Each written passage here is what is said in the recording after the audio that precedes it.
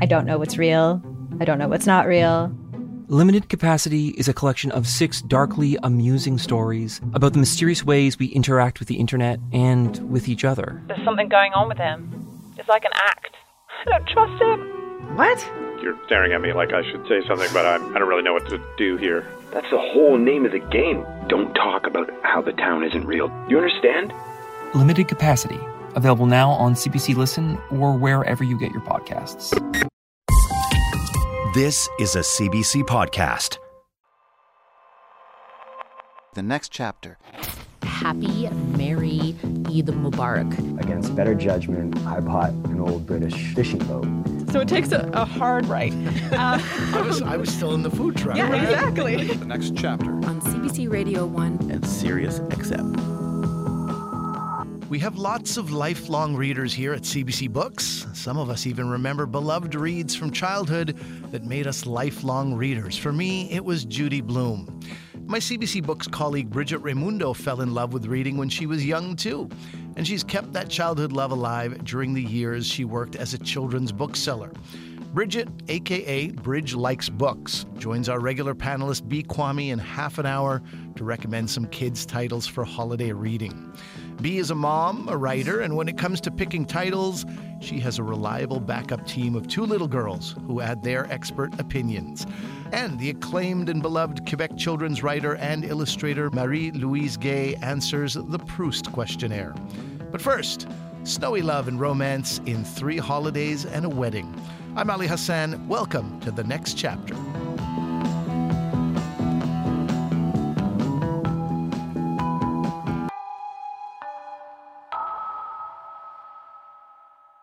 Uzma Jalaluddin remembers being very surprised when Marissa Stapley called to ask if she wanted to collaborate on a novel. An author's job is pretty solitary, so for both writers, the chance to work on a shared project was a welcome change. It helped that the concept was so much fun, a joyful holiday rom-com. And here's the rundown. Bring together 3 faiths in a small snow-covered town and cue the romance. The novel is called 3 Holidays and a Wedding, and I'm joined now by its co-writers, Uzma Jalaluddin and Marissa Stapley. Hello to both of you. Welcome to the next chapter. Hi, thank you for having us. Thank you for having us. Uzma, I read in the author notes for the book that this grew out of an idea that you had. So take us back to the original idea. Sure. Actually, the idea didn't really progress beyond, I guess in film terms, it's called a log line. And essentially, I'm a big fan of holiday rom-coms, as many people are, especially when the days get shorter and the nights are longer. You just want to settle in with a nice, cozy movie. But I always noticed that, of course, all of these movies are about Christmas. And as someone who's never celebrated Christmas, I'm Muslim, I really wondered what it would be like to have a holiday movie about that was a bit more inclusive. And so I had this idea of setting it in the year 2000 when Ramadan, Christmas, and Hanukkah all happened at the same time, which really did occur in December 2000. And I even had a title. It was going to be called Happy, Merry Eid Mubarak. Mm-hmm. And then when I floated the idea to Marissa, she really liked it too. I'm a big fan immediately. We used to do a comedy show, myself and a few Jewish comedians, Muslim communities, kosher jokes for the halal days. And so I'm already, I'm on board with all of that. Marissa, I know you've collaborated on a novel before with Karma Brown, who was actually on this show in this very chair that you're sitting in. How did you and Uzma come together for this novel? So as Uzma mentioned, she had this idea, which was more of a screenplay idea. And we had discussed that because we both have had various options on our books and are very interested in that world and potentially someday writing a screenplay. So she mentioned this to me and I could see it in my head. And I was like, oh, and there's a snowstorm and everyone's stuck in an airport and all this stuff. And I thought about it a little bit in terms of a screenplay. And then I just kept coming back to the idea of turning it into a book. And I wanted to do another collaboration. And so that's when the surprise call came and I said, hey, you have some time to chat. And then I kind of soft pitched it to her. And at the end of the conversation, she said, wait a minute, are you asking me to write a book with you? And I was like, oh, yes, that is what I'm asking. And I'm so glad she said yes, because we had such a wonderful time writing the novel. We've had such a wonderful time talking about it. And it seems to be giving people the kind of joy it gave us, which at this time of year is exactly what you want. Exactly. Uzma, there's two main characters in the novel. There's Miriam and there's Anna, and I'm taking a wild guess here, but could there be bits of you in Miriam? And if that's the case, what do you and she share in common? So Mariam Aziz is the eldest daughter in an immigrant South Asian family like me. Her family is from Hyderabad, India. I am also the eldest daughter in an immigrant South Asian family. And so one of the things that I kept thinking about when I was writing Mariam's story was that sense of responsibility, that sense of wanting to make sure that everyone is okay and putting maybe your own dreams and hopes and ideas on the back burner while you're taking care of everyone. And I was really inspired by the Disney movie Encanto. There's a character named Louisa, particularly a song called Surface Pressure, and which is all about sort of the pressure that the eldest daughter faces. And it was very, similar to conversations that were happening. And I thought, I'm going to tap into that while I write this story. And Marissa, the other protagonist, is Anna. She comes from a multi-faith family. She celebrated both Christmas and Hanukkah growing up, and she loves the Maple Leafs. Where do you and Anna intersect? So all of those things. So I grew up in a multi-faith home. My stepmother was Jewish. My stepdad is a United Church minister, and we celebrated everything. And as I got older, I really did start to miss that. And actually, it's one of the great things about this book is it's brought that back into my life, and we've started to bring those celebrations into our family again and teach the kids. The Maple Leafs actually are the very reason that I met my husband, and I wouldn't say that I love them, but I think that they did do very well that one year. So we happened to meet watching a playoffs game, and I put the jokes about the Maple Leafs in to kind of tease my husband a little because he's still a diehard fan. Sure. Yeah. Well, Judaism and Christianity is so much more easy to believe in than the Maple Leafs. It feels like sometimes. Absolutely correct. So tell me this, Uzma, the story takes place over a holiday when Christmas, Hanukkah, and Ramadan landed very close together on the calendar. How often does that happen? So the Muslim calendar, the Islamic calendar, is actually 11 days shorter than the regular Gregorian calendar. So this is a very rare occurrence. It happens around every 3 decades, about every 33 or so years. So it happened in the year 2000. Probably in another 10 years, it will happen again. And I think it's, having been a young adult at the time, it was a really special moment. I remember it. All of my friends remember it because it really felt like if you don't celebrate Christmas, you're from you're part of another faith. You're sort of included all of a sudden in the holiday season. The lights seem to sparkle a little bit more, and I'm excited to share that moment with my children in another 10 years. Yeah, it's good that you mention the shorter Islamic calendar because sometimes the fasting of the month of Ramadan can be in July. That's right. Or it can be in February, which is really quite the walk in the park. Yes. That's when I show up. That's when I'm a little bit more I've experienced both fasting in July and fasting in December. I prefer December. Yeah, I bet.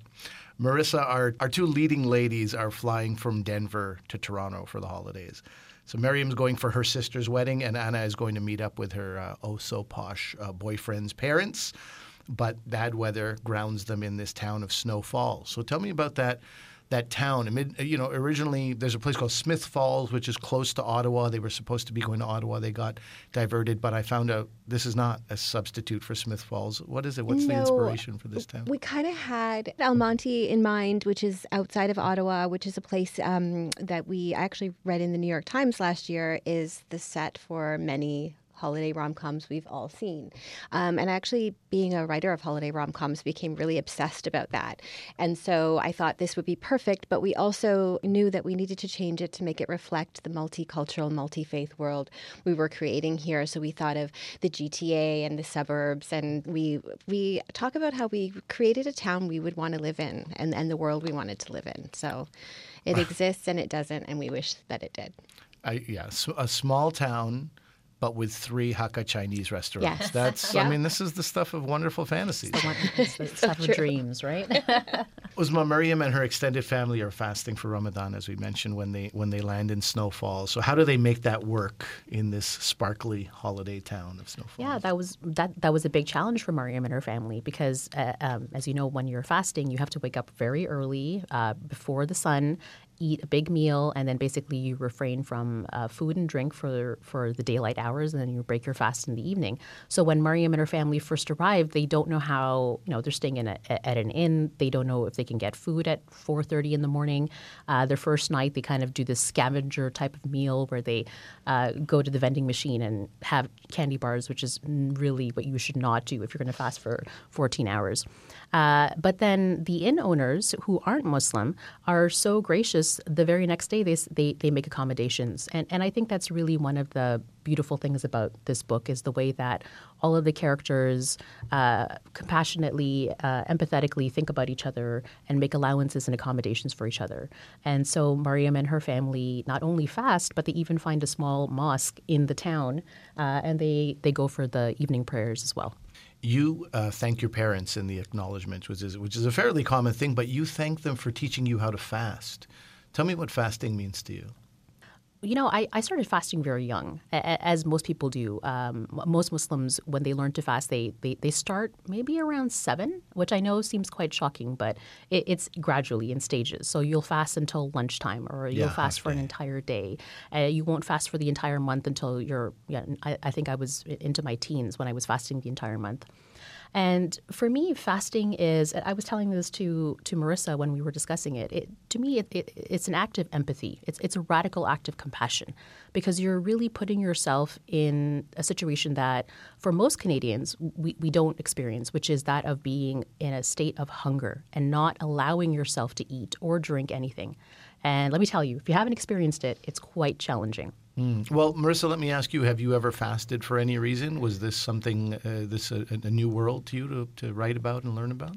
So I did fast for one day while we were writing the novel. It was last year. It was April, so not a walk in the park. And also I was quite shocked to learn that dawn is not sunrise and happens a full hour before. Yeah. And I have to say that I wasn't sure what I was getting into, and Uzma had offered to kind of walk me through it, and we both thought it would be a good idea to write this book authentically. Even though I wasn't writing her chapters, we were both in each other's chapters. And that sort of radical act of empathy and compassion, it happened even after one day. It was about 8 p.m. I had ordered enough Hakka Chinese food for my entire neighborhood, and I knew it would be arriving, and I was setting the table because my family was waiting to eat with me and break the fast with me. And I was hungry, and we aren't hungry often. And I couldn't remember the last time I was hungry. And I knew in that moment, as I set my table and I knew there would be food, I thought, but there are people who don't know if food is coming. And I still get almost tearful thinking about it. I mean, it inspired a different way of charitable giving in me. And even that one day changed my life a little bit. That's very beautiful. Were there other Muslim traditions that you learned about when you were writing this book? I think a lot about the food. And also, I will never forget our lunch party when Uzma brought the most incredible chai from a place in Scarborough. I'm not sure what it was called. Shout out to Hyderabad Palace in Scarborough. They make the best chai. Absolutely incredible. I think about it all the time. It also gave me this incredible surge of energy, and I'd like to get it when I'm editing and writing books. Very strong. Very strong. So Uzma, a little bit more about Mariam. Your character is a pharmacist. She feels stuck in life. And in fact, her more freewheeling sister even calls her Borium instead of Mariam to suggest how boring she is.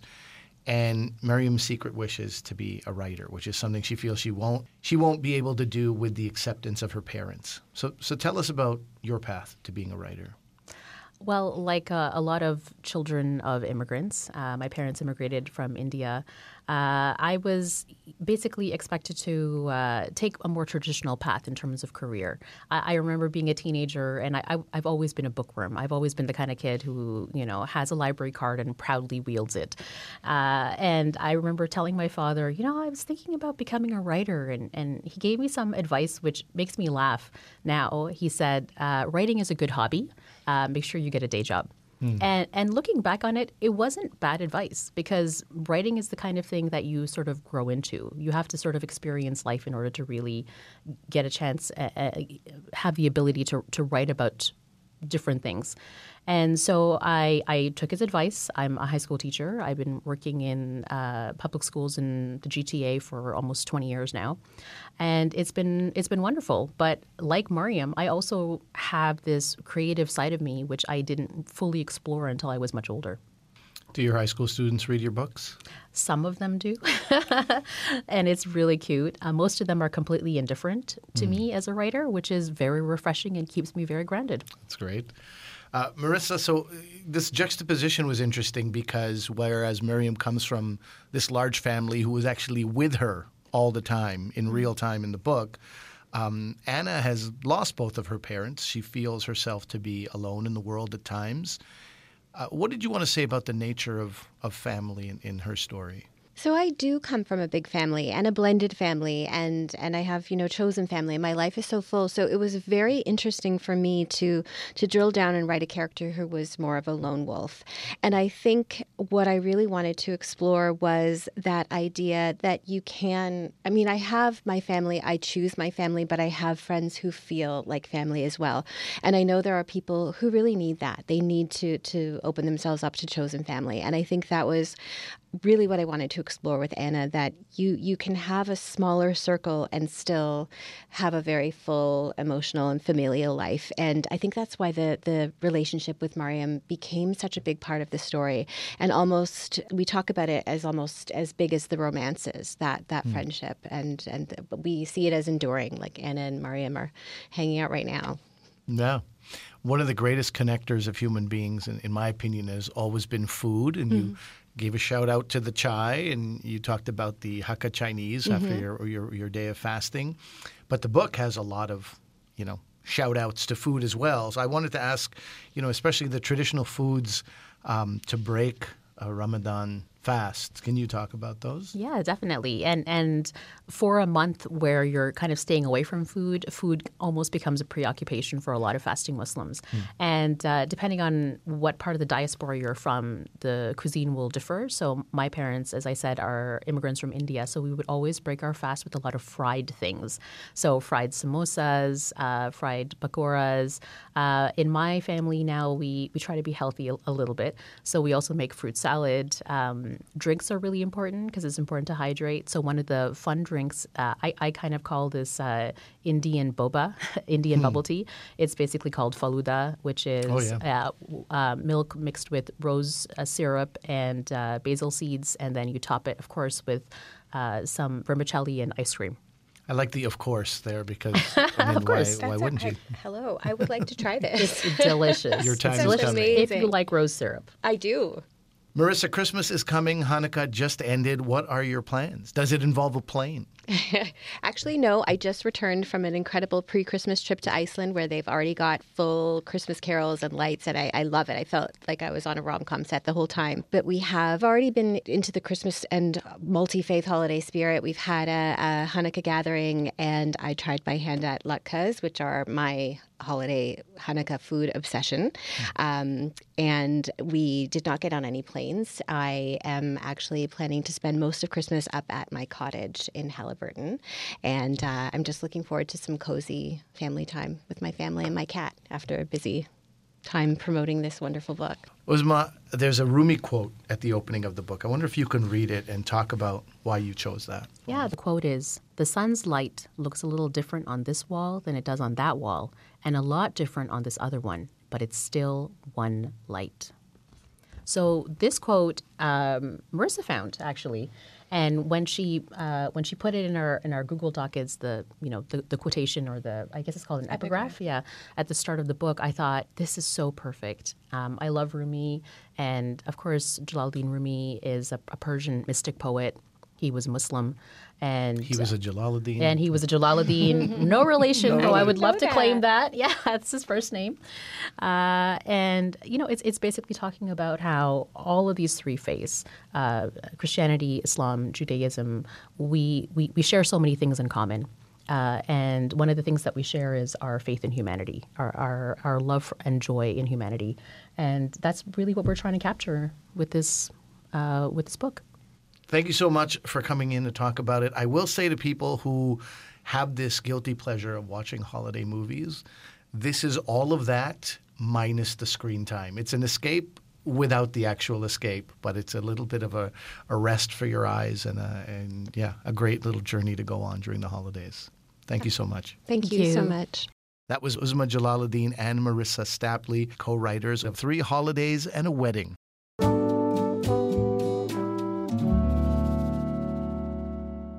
Hey, this is Matt Lazelle from the Vancouver roots rock band, The Matinee. And apart from being a singer, songwriter, a literacy mentor, and a dog dad, I'm also an aspiring mariner. And I'm reading The Curve of Time by M. Wiley Blanchette. This book is more or less a multi-year journal by a woman whose husband had tragically gone missing while on board his boat. And he left her widowed with 5 kids and a dog and the boat, but rather than sell the boat, she decided she would learn how to operate it and take her kids and the dog each summer for months at a time, traveling from their home in Victoria all the way up the coast and into Desolation Sound. So it's a nonfiction account of these adventures she would take her family on each summer. She was the ultimate West Coast frontierswoman. Having grown up on the West Coast, I've always been around the water. And a few years ago during the pandemic, with touring on hold for the band, I guess I needed something to keep me busy and to keep my spirit going. So against better judgment, I bought an old British fishing boat. And I've always been captivated by stories of shipwrecks and rum runners and explorers, and of course, the rich First Nations history along the shores here in BC. Along the way, they explore some of the ancient Indigenous villages. So her depictions of the First Nations peoples and their culture can sometimes be crude and ill-informed. So there's some important lessons and reminders here of how the Western world has disregarded and disrespected so much of their cultural history and importance. And it's important to note that this all took place in the 20s and 30s, long before GPS. There's no phones, definitely fewer people out there on the water. So she really confidently wheels her family into these adventures, navigating by charts and maps and legends. And I think anybody who has that appreciation for adventure and travel and growth will appreciate this book.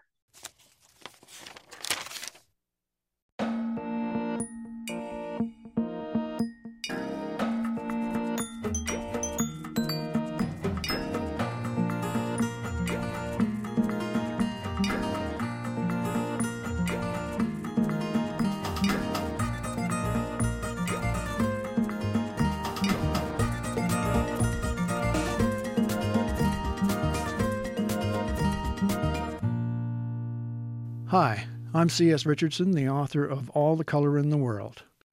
A book I love to read is Silk by Alessandro Barrico. Silk tells the story of a Frenchman who travels to Japan to save the silk industry in his small village in France. So he travels to 19th century Japan at that point, which is closed to Westerners, and through a number of adventures discovers himself, discovers a love, recalls the love of his life who is waiting back in France, and saves the silk industry. It's a very short book. It's the book that taught me that I could write a book, and I reread it on a regular basis.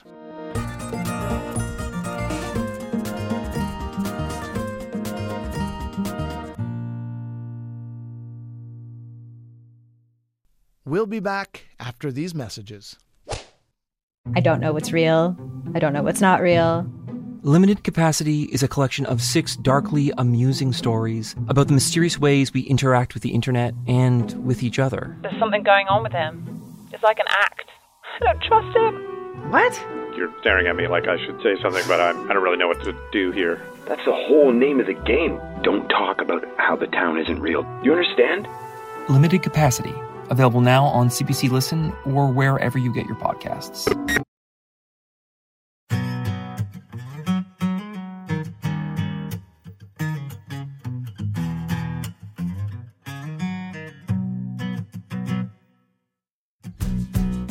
I'm Gary Barwin, the author of Imagining, and you're listening to The Next Chapter on CBC Radio 1.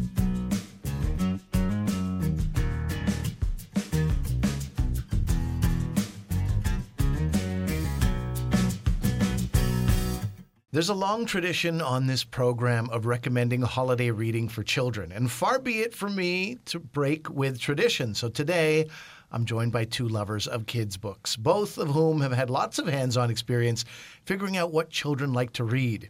And they are writer, broadcaster, and mom Bee Quammie, and CBC Books associate producer and former children's bookseller Bridget Raymundo. Hello to you both. Welcome to the next chapter. Hi. Yes. So, Bridget, this is your first time on this panel, but you've been here talking about Bridge Likes Books, your TikTok life before. But today, tell me about your life as a kid's bookseller. Where and when did that take place? Yeah, I feel like all realms of my life have just been kids' books in some way because that's the TikTok scene. It's all the kids. But I started as a children's bookseller in 2017, and I just always had a love for it. I love young adult. That's kind of where my love of reading started. And, a lot of people say they grow out of it. I never grew out of it. I continued to read YA well into my adult years. And even more so, I love picture books and the stories that you get to tell through them, the way that you can connect with kids as a bookseller. That's like the most meaningful thing, is being able to see kids become readers and fall in love with reading. Yeah, tell me about that. What did you learn about kids' tastes in books and the kind of books that work best when you were doing that? Yeah, well, they're very honest. They will tell you point blank if they don't like a book. And that was the joy of children's book selling, is you're not selling. It doesn't feel like selling. You're having a conversation with a little kid about what they like. And they're like, do you like dinosaurs? And they're like, no. Do you like princesses? No. And so they will tell you point blank if they don't want to read something. And I find that a lot of kids, especially the little ones, aren't looking for things that are really didactic. These days, they're looking for things that are silly, things that maybe have a little bit of a moral message sprinkled in there, but they are more enchanted by like the vibrancy and the funny jokes and the rhyming schemes.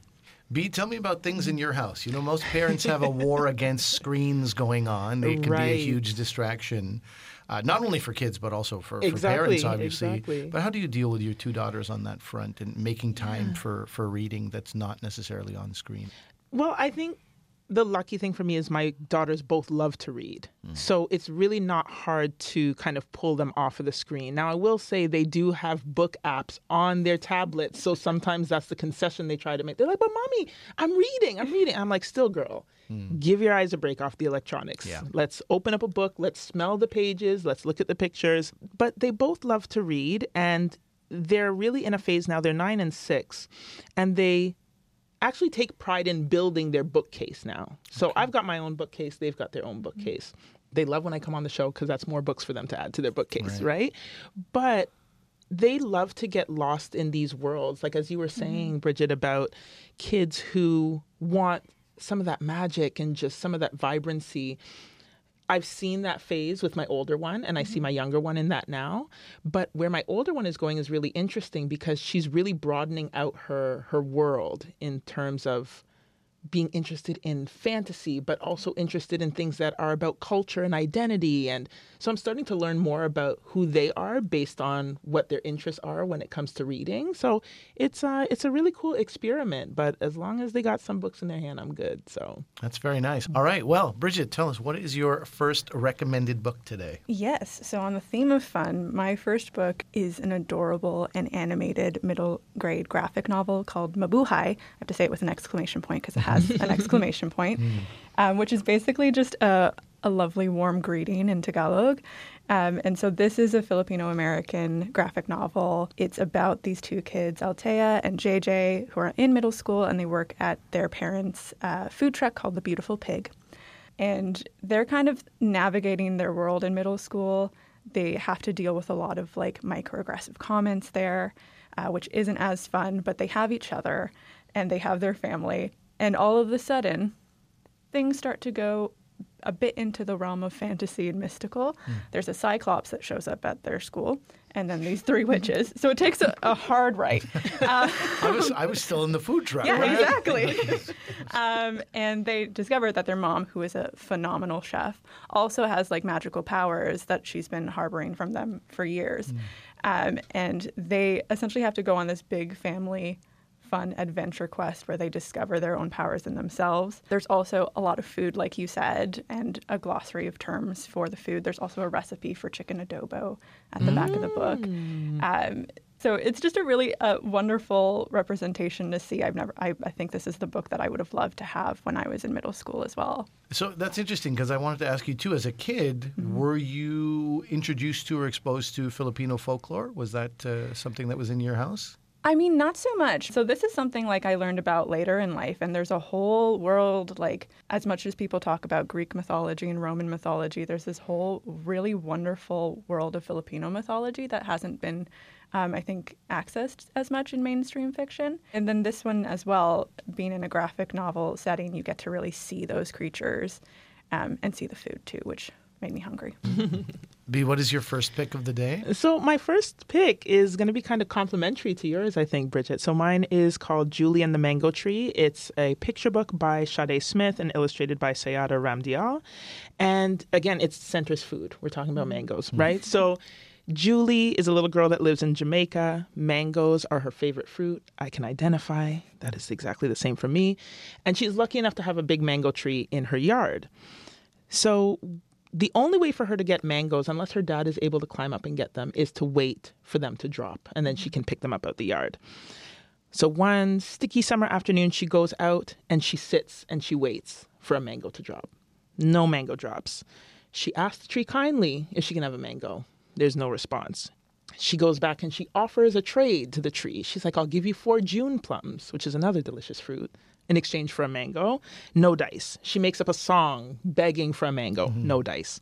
So she goes to bed, and that night there's a storm. When she wakes up in the morning, mangoes are everywhere. So you would think that's the end of the story, right? She exhibited her patience. She tried to be creative, find her way to get her mango, and it was like, all you had to do is wait and you'd get your mango. But that's not the end of the story, because now she's got tons of mangoes. And at first, she's so delighted that she just starts eating as many as she can. Then she gets a stomach ache. Then she's trying to figure out, what can I do with all these mangoes?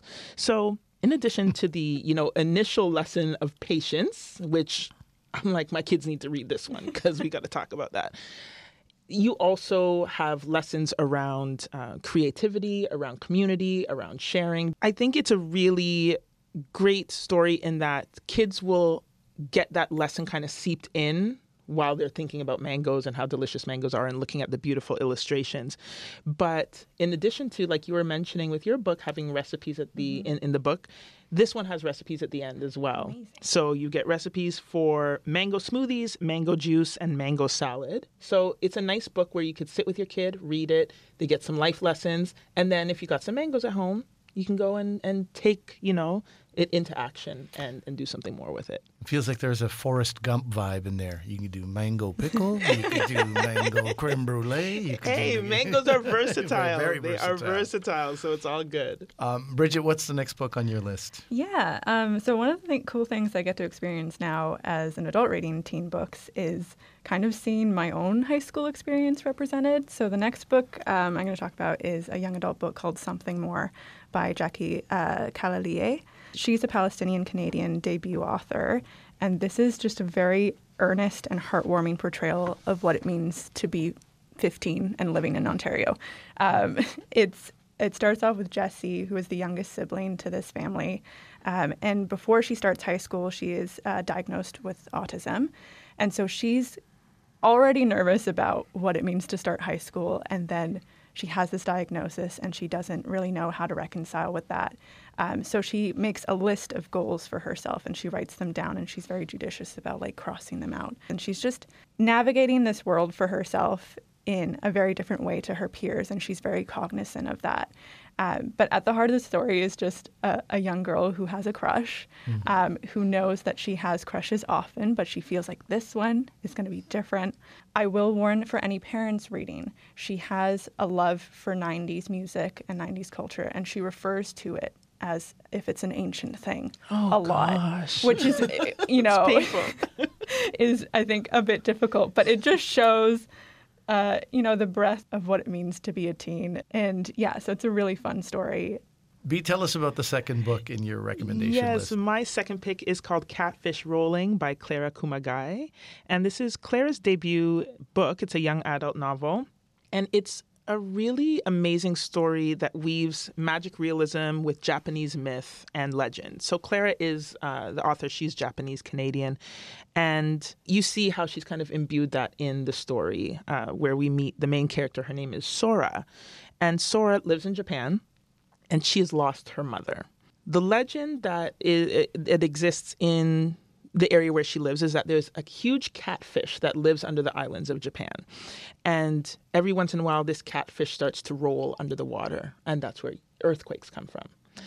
So Sora blames the catfish underneath the water for the earthquake that caused her house to be destroyed, and it took her mom. So she's just left with her father. Her father is a scientist, and he studies these kind of liminal spaces, these zones where time either moves faster or slower than normal. And Sora is incredibly helpful to him because she has some really special sensitivity to this movement of time. So she'll walk into a place and she'll be like, oh, time is faster here, or time is slower here. And that brings up different memories for her. And throughout this exploration of these zones with her father, she's thinking a lot more about her mom. So the book touches on a lot of grief. It touches on themes around memory, around culture. And as they are studying these spaces across Japan, her dad actually gets lost in one of these liminal spaces. And it's up to her.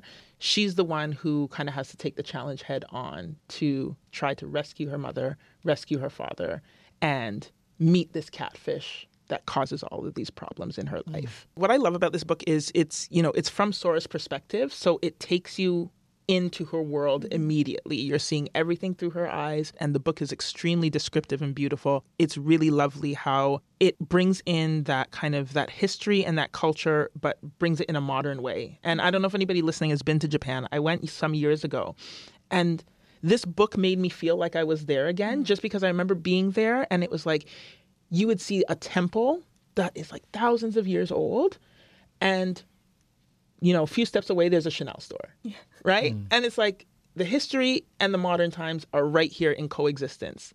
And that book really brings that to life. I will say I'm relieved to hear that it's not about catfishing. Exactly. Rolling. We don't need that. We don't need that. But what you've just described, it sounds like a very sophisticated and thoughtful novel. Yes. What age group would this be for? I would say probably older teens. Yeah. Definitely like a young adult, older teen. Bridget, what's choice number 3 for you? Yeah, we're really on par with themes here. Because I also have a magical realist novel. This is one of my favorite novels of all time. It's called Pet by Akwaeke Emeze. And this takes place in a utopian future, in a place called Lucille, where monsters are thought to have been eradicated forever. And we follow our main character, Jam, who's also it's from her perspective, and it's very introspective that way. And she is just a normal girl who's a little bit scared of monsters, a little bit fearful they might come back. One night she stows away into her mother's art studio and accidentally brings about this giant kind of angelic but quite scary creature who comes forth and tells her that there is a monster back in Lucille and needs her help to go and find them. And what I really love about Akwaeke's writing in general is kind of what you were talking about, where authors can recognize the emotional intelligence of their young readers. This book doesn't shy away from hard topics. So what essentially is metaphored in this novel is abuse, but it wouldn't look like that from the outside. It's very accessible for a young adult reader, I would say, probably also an older young adult reader.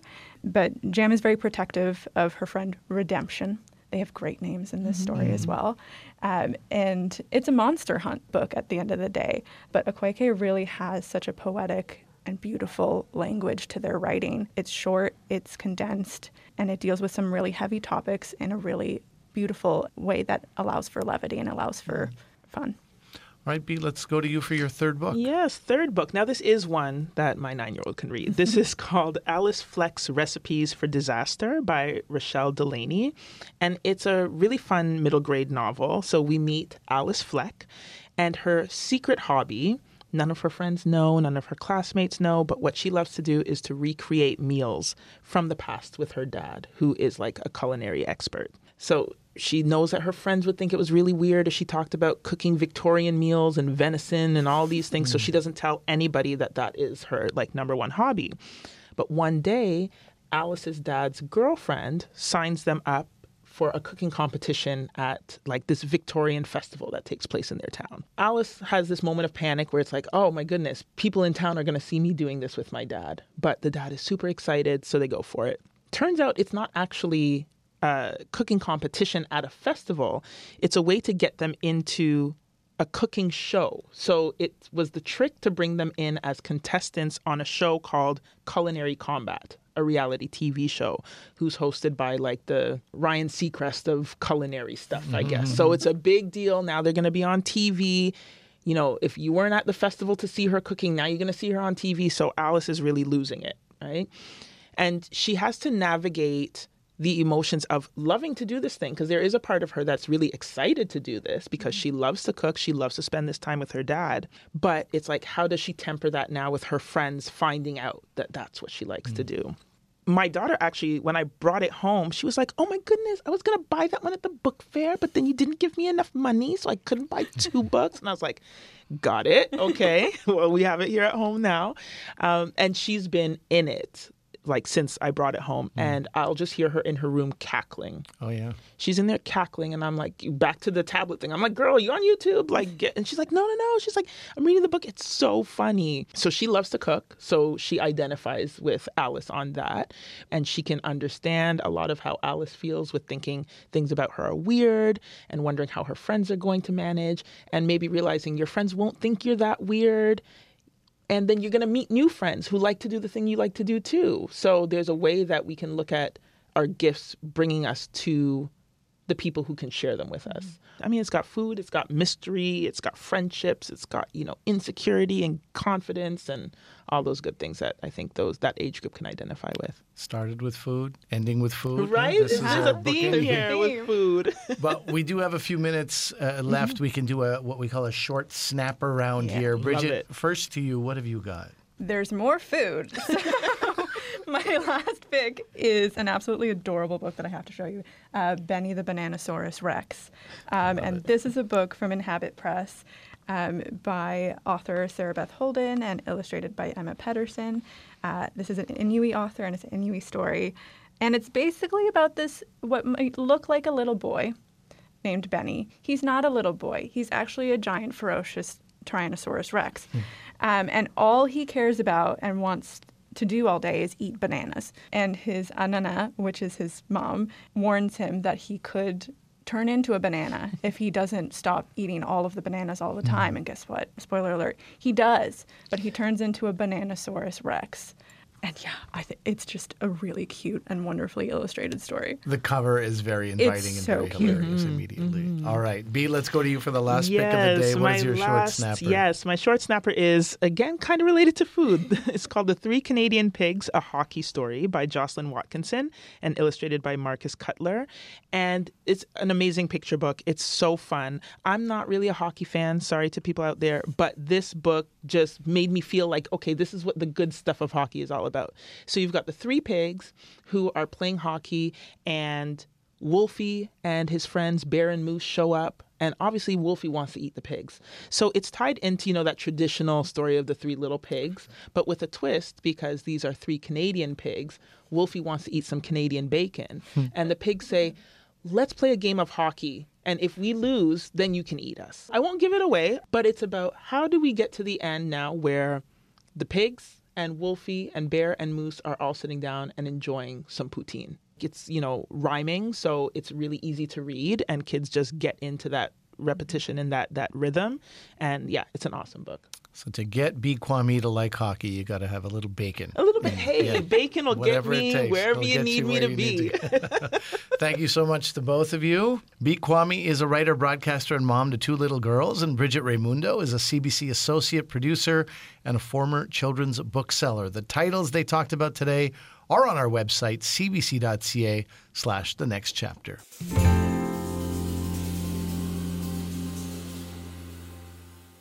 Marie-Louise Gay has written or illustrated over 60 books for children. Her books have been inspired by her childhood and that of her own children, and as she says, her overheated imagination. She writes in French and English and began her career in the mid-'80s. So many of her books, including her popular Stella and Sam series, have been read and loved by a few generations of children. Here is Marie-Louise Gay in Montreal answering the Proust questionnaire. Name your favorite writers. It's hard to name my favorite writers because throughout my life I've had favorite writers. Writers that their books hang out in my personal library, and all of a sudden I catch their eye and I think, oh, I want to go back to that world. For a certain time, Edward Gorey and F. Muir were my favorite writers, with their drawings becoming part of the writing, part of the landscape they created. If I were to go to more contemporary writers, I would go through a trio of women: Barbara Kingsolver, Anne Patchett, and Kate Atkinson. And these books I read and reread, and as I say, there's this feeling that comes over me when I see one of their books in my bookcase. I'm just drawn towards it. If you could change something about yourself, what would it be? I guess I would like to get rid of the ongoing anxiety I have about things going wrong. I'd like to be more confident. Ordinarily, I look like a confident person. I look confident in my work. I've been writing and illustrating books for, I don't know, too many years, I guess, 30 or something. But I'm not at all. What are people going to think about it? I would like to stop worrying in general, but in my work. What do you value most in your friends? What I value most in my friends is something that I was trying to translate in French. It's la qualité d'écoute. It is the quality of listening, the way that your friend listens to you. It's not only a one-way conversation and is not waiting to tell you another anecdote that will go with what you just said. Oh, well, this is what happened to me. Is listening and tries to ferret out why you are talking about something and what is it doing to you emotionally. On what occasions do you lie? I have a great tendency to exaggerate. I'm a writer. I have ideas. I think of stories.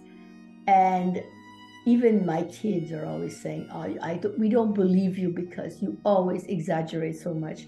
And so I guess you would say that if you exaggerate a lot, it's because you want to tell a good story. But I think it's also that you want to be more interesting. So I would say that I probably lie a lot. I exaggerate a lot because then the story's good. Yeah, I'm a born liar. What is your greatest regret? I don't really believe in regrets because I think if you do that, you'll never go anywhere. You'll always have that in your mind. You'll always carry a sadness around you if you think of your regrets. I think if I was to qualify some types of regret, it would be the paths not taken, the parallel lives you could have lived. I went to study in the United States. I could have gone to study in San Francisco or in London. So how do you choose that? Well, now the regret is that I will never go study in London. It's just that there's so many choices. It's like taking one path or the other. So the regret is you can't do anything about it because it's done. What is your favorite occupation? I would guess, since I've been doing it since the age of 16, and I'm not going to tell you how many years that makes, of drawing and painting, that's my favorite occupation. I could illustrate or paint the images for a book that someone else wrote, but I would never let anybody paint images on my text. Where would you like to live? I would like to live where I am right now. I have traveled a lot and I've seen many places where I could imagine, I could live here. But then if you work out the practicality of it, I realize that I can live in Montreal and also travel the world if I want to. I had a very nomadic childhood where my parents moved all the time. So when I came back to live in Montreal, after these years of living all over Canada and everything, I wanted to stay here. What is your idea of perfect happiness?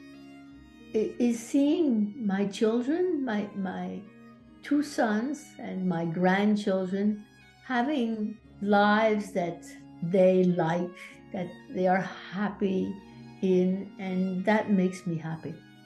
That's it. What is your greatest extravagance? My greatest extravagance would, I think, be traveling.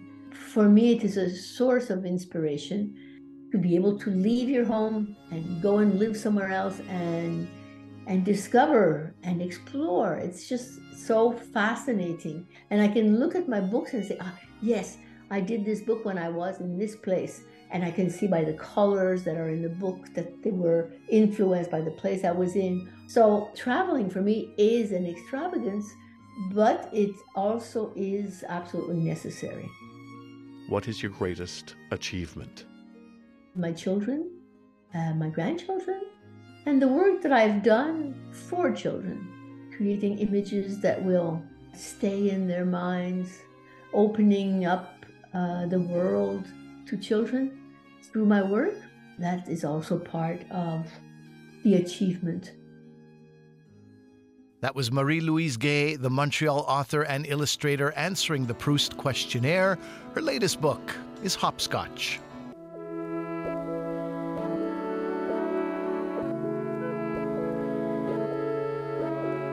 And that is it for today's program. Jacqueline Kirk is our senior producer with Lisa Matthews and Trevor Carter. And my thanks this week to Emily Chiarvesio and to the CBC Books digital team. Coming up next week, the one-of-a-kind cartoonist and graphic novelist, Seth. He's used pieces of his life in his work, and I'll talk to him about the latest piece he recalls in book number 24 of his Palookaville series. And Rick Mercer answers the Proust questionnaire. I'm Ali Hassan. Thanks for listening to The Next Chapter.